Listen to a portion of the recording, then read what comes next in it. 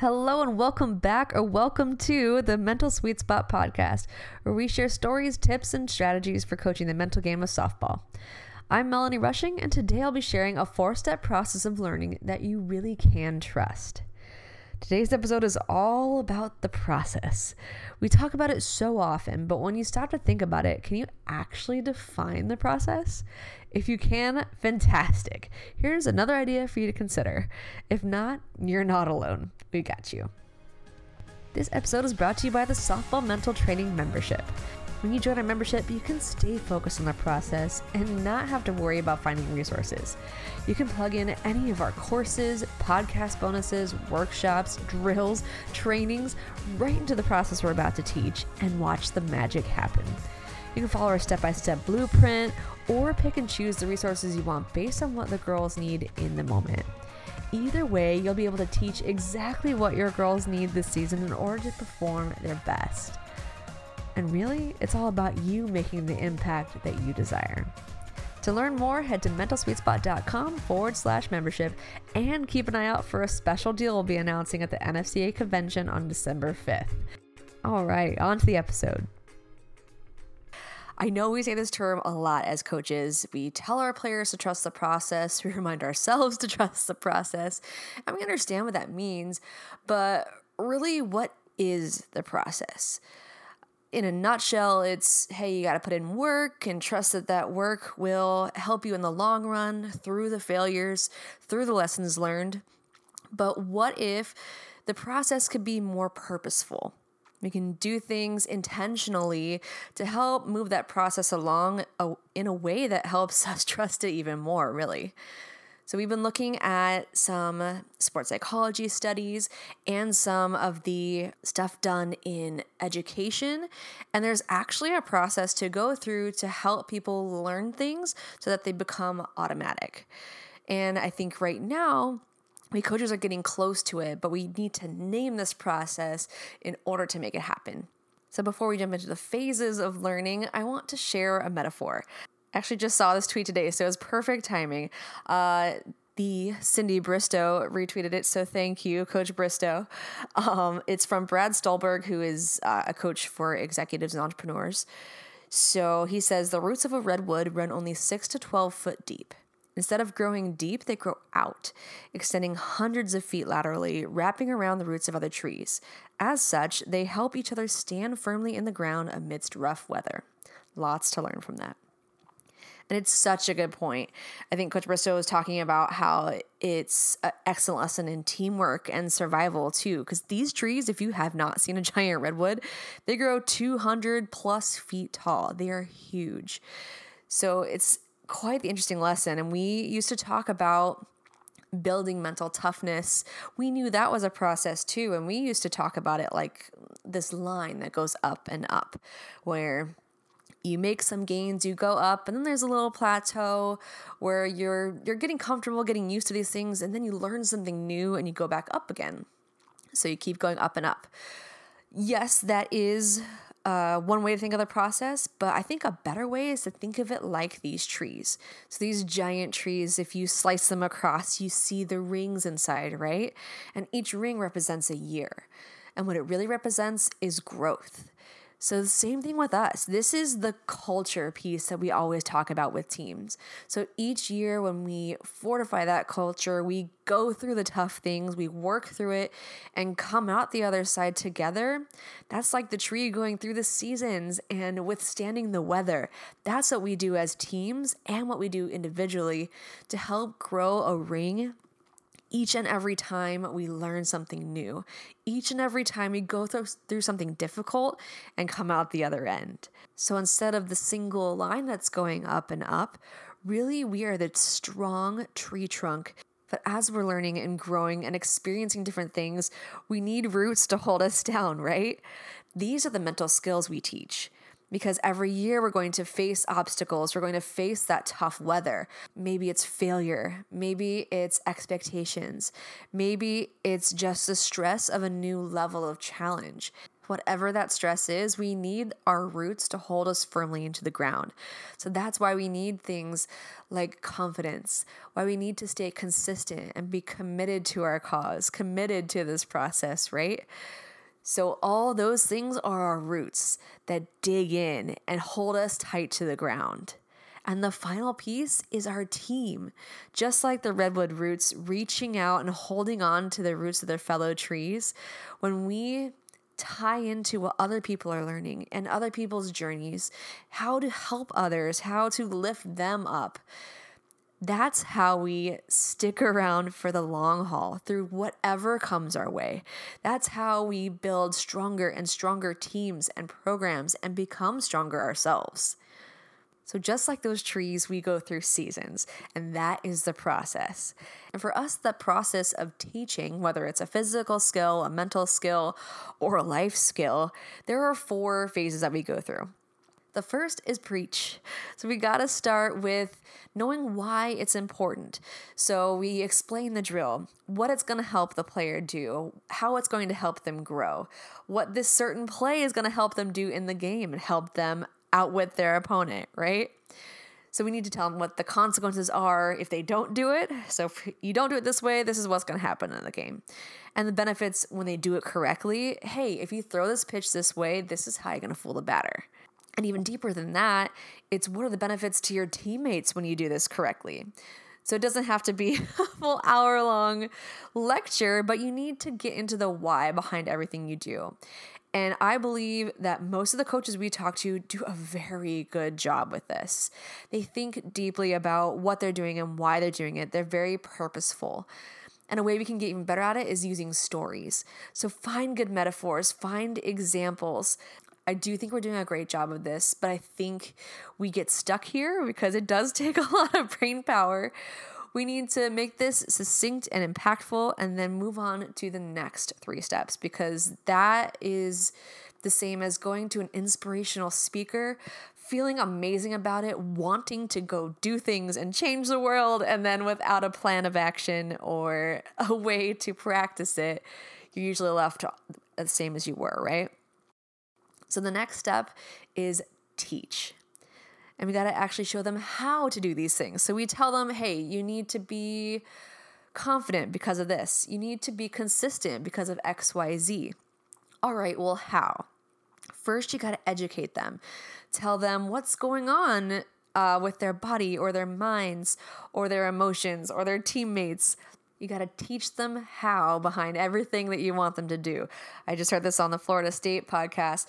They were talking about, hey, we want to teach our freshmen how to sit back on a changeup, but a lot of times we don't teach them how. So what are the mechanics that go into that? You want to teach your players to be more competitive? Show them how. Show them how to get out of their way, get past fear of failure, get past feeling embarrassed around others. All of those little things that can get in their way, show them how to work past it. And once they have that knowledge and they feel confident, like, yeah, okay, I can run with that, then you have to practice that skill, right? So the best way to start practicing it is with some support. So with physical drills, if you're teaching a new way to field a ground ball, you start with just rolling it to them, right? And then you can move them back, throw it a little harder. Then you can move it back, hit it off the bat. It's a progression. Wherever they are comfortable first, start them there, meet them where they're at. And then you practice through that. If they mess up, talk them through it. Hey, what was going on? What did you do wrong? Guide them through. Teach them the how. Keep talking about how to do it the correct way, how to fix those little errors, and keep leveling up the difficulty to see them progress for something harder and harder so that it becomes more automatic for game time, right? This is typically a coach's favorite part. I don't know. A lot of coaches like teaching too. But the practice piece is where we can give feedback and really show them the way. Think of it as like we're their training wheels, guiding them through it, but they're really on the field doing it themselves. And we're just there to give them a little help if they veer off course. So for most practices, and when I reflect on the practices I ran, this is where I stopped. So I stopped at the training piece where we were training these skills mentally and physically. We were getting great practice in and doing a good job. I was challenging them. We were doing some fun games and we coaches were guiding them through it. But the piece we missed, which then caused them to falter when it came to game time, was ingraining. So this final piece of the process is to really ingrain it. It's like muscle memory, right? Even mental skills need to be memorized, need to be automated. So it's when you have done it over and over with some guidance, that's the step before doing it on your own. So again, on the Florida State podcast, I'm just quoting everybody today. Lonnie Alameda was saying that she likes to have her pitchers repeat back to her what she just taught. So at first she said she would get like frustrated with herself, like, dang it, that's not what I said or what I meant to say. Like, they don't get it. So if you teach someone a new skill, you've taught it and you've trained it, and then you ask them to repeat it back to you or teach someone else and they can't do it or they don't understand it well enough to teach someone else, that means you need to do a better job ingraining it. So what you do now is you take off those training wheels, throw them into something like a scrimmage. You don't have to wait till game day to get this, but game day will be its own really strong form of learning. But you can do it in a scrimmage, do it in a simulated competition, something with consequences, with that time constraint, something that is difficult mentally, but you've already built them up and given them these tools to do this. So you have one rule while they're going through this. If you want to ingrain these skills, you cannot coach unsolicited. If they ask you questions, fantastic. If they want you to clarify something, great. But it's on them to figure it out. This does not mean you just sit back with your arms crossed, scowling. You can ask questions and guide them that way, but they need to find the answers themselves, find the solutions. This is how we train the creative thinking that helps them in games. Have you ever been standing in the third base box or in the dugout just trying to find any words, any encouragement, any instruction to help them fix something?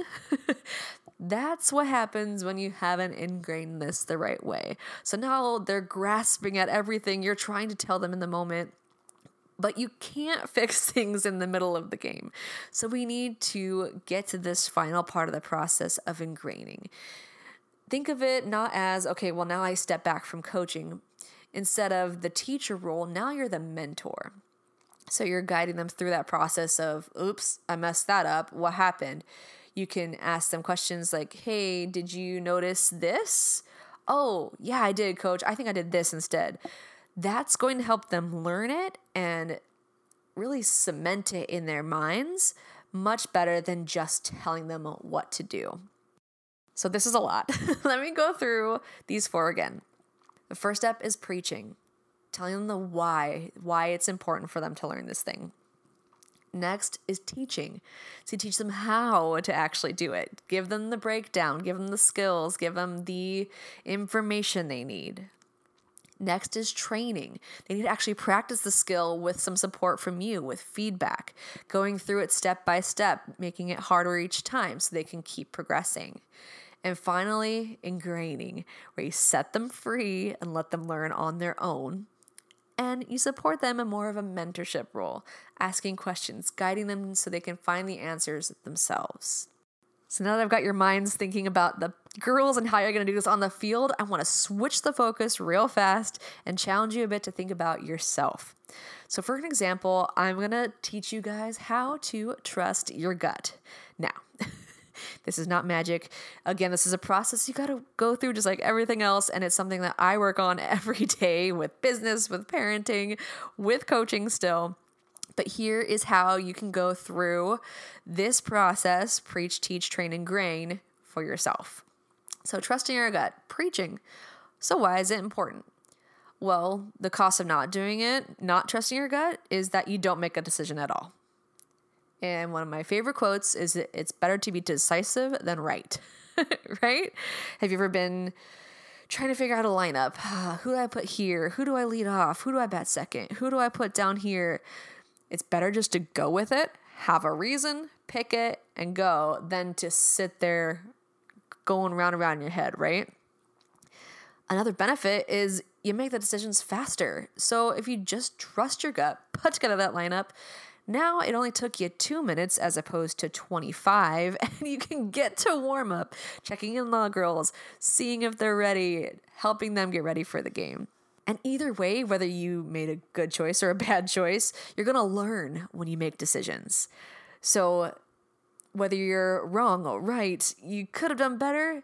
Learning is the most important part. So if you take too much time to write that lineup and you took time away from warm-ups, the girls were lost, they weren't prepared, look how many things that's going to affect. It's also important to trust your gut with more serious issues like player development and team dynamics.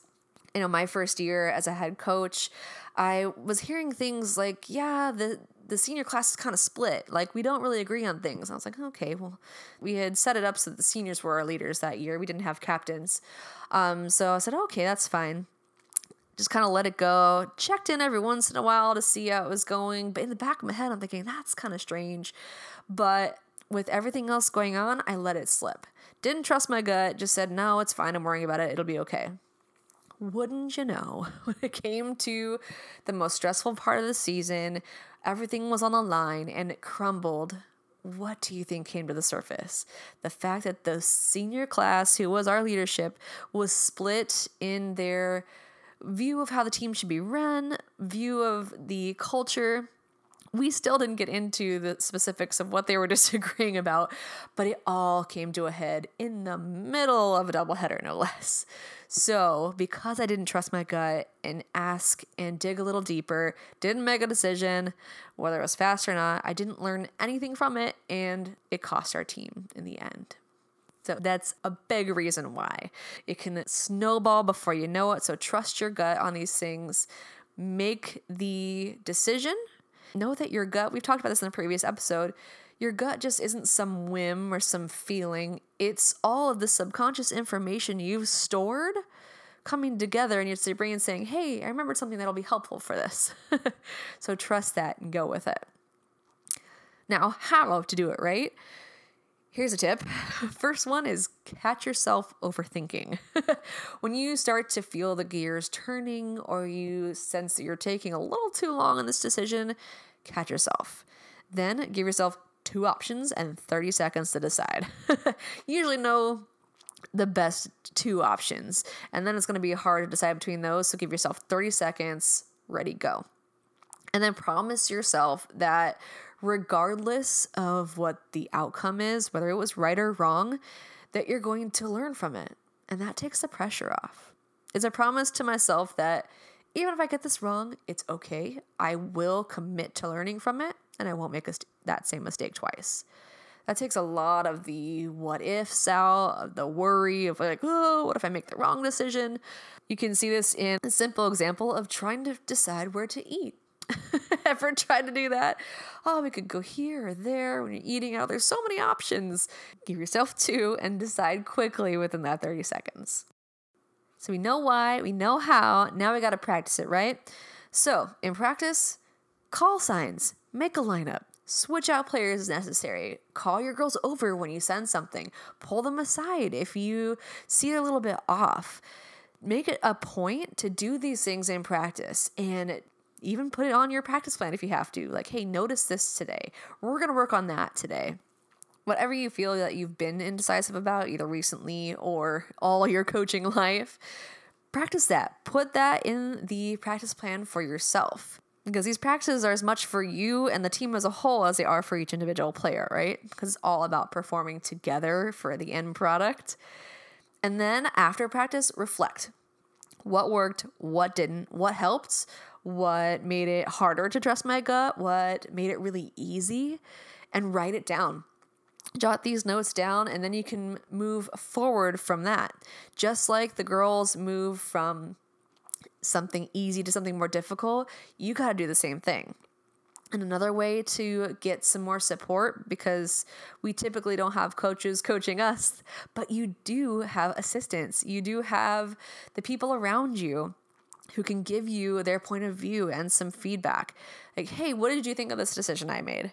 I decided to put this person in left field today. What did you think of that? And it's just feedback to help you make better decisions next time. So even if they disagree, that's no big deal. It doesn't mean you were wrong. It means that's more information for you to take in and trust your gut on next time. So maybe they saw something you didn't. Maybe they saw something that you've seen before and you know is not really the real issue. Maybe they saw, God, that girl dropped 3 balls in the field. Why would you put her there?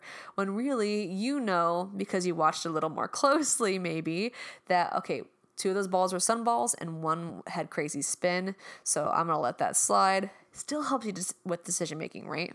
And then you go into the next practice with some other decisions to make and you keep trusting your gut and keep leveling up that way.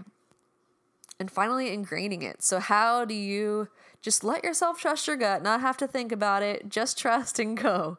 This is really tough to do, but hey, you gotta jump headfirst on game day, right? Here's the challenge. Don't ask anybody else to help you make decisions in the game.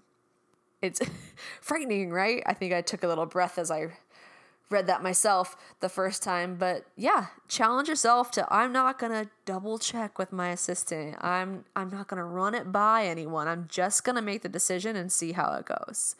You can ask for extra information, but not what would you do?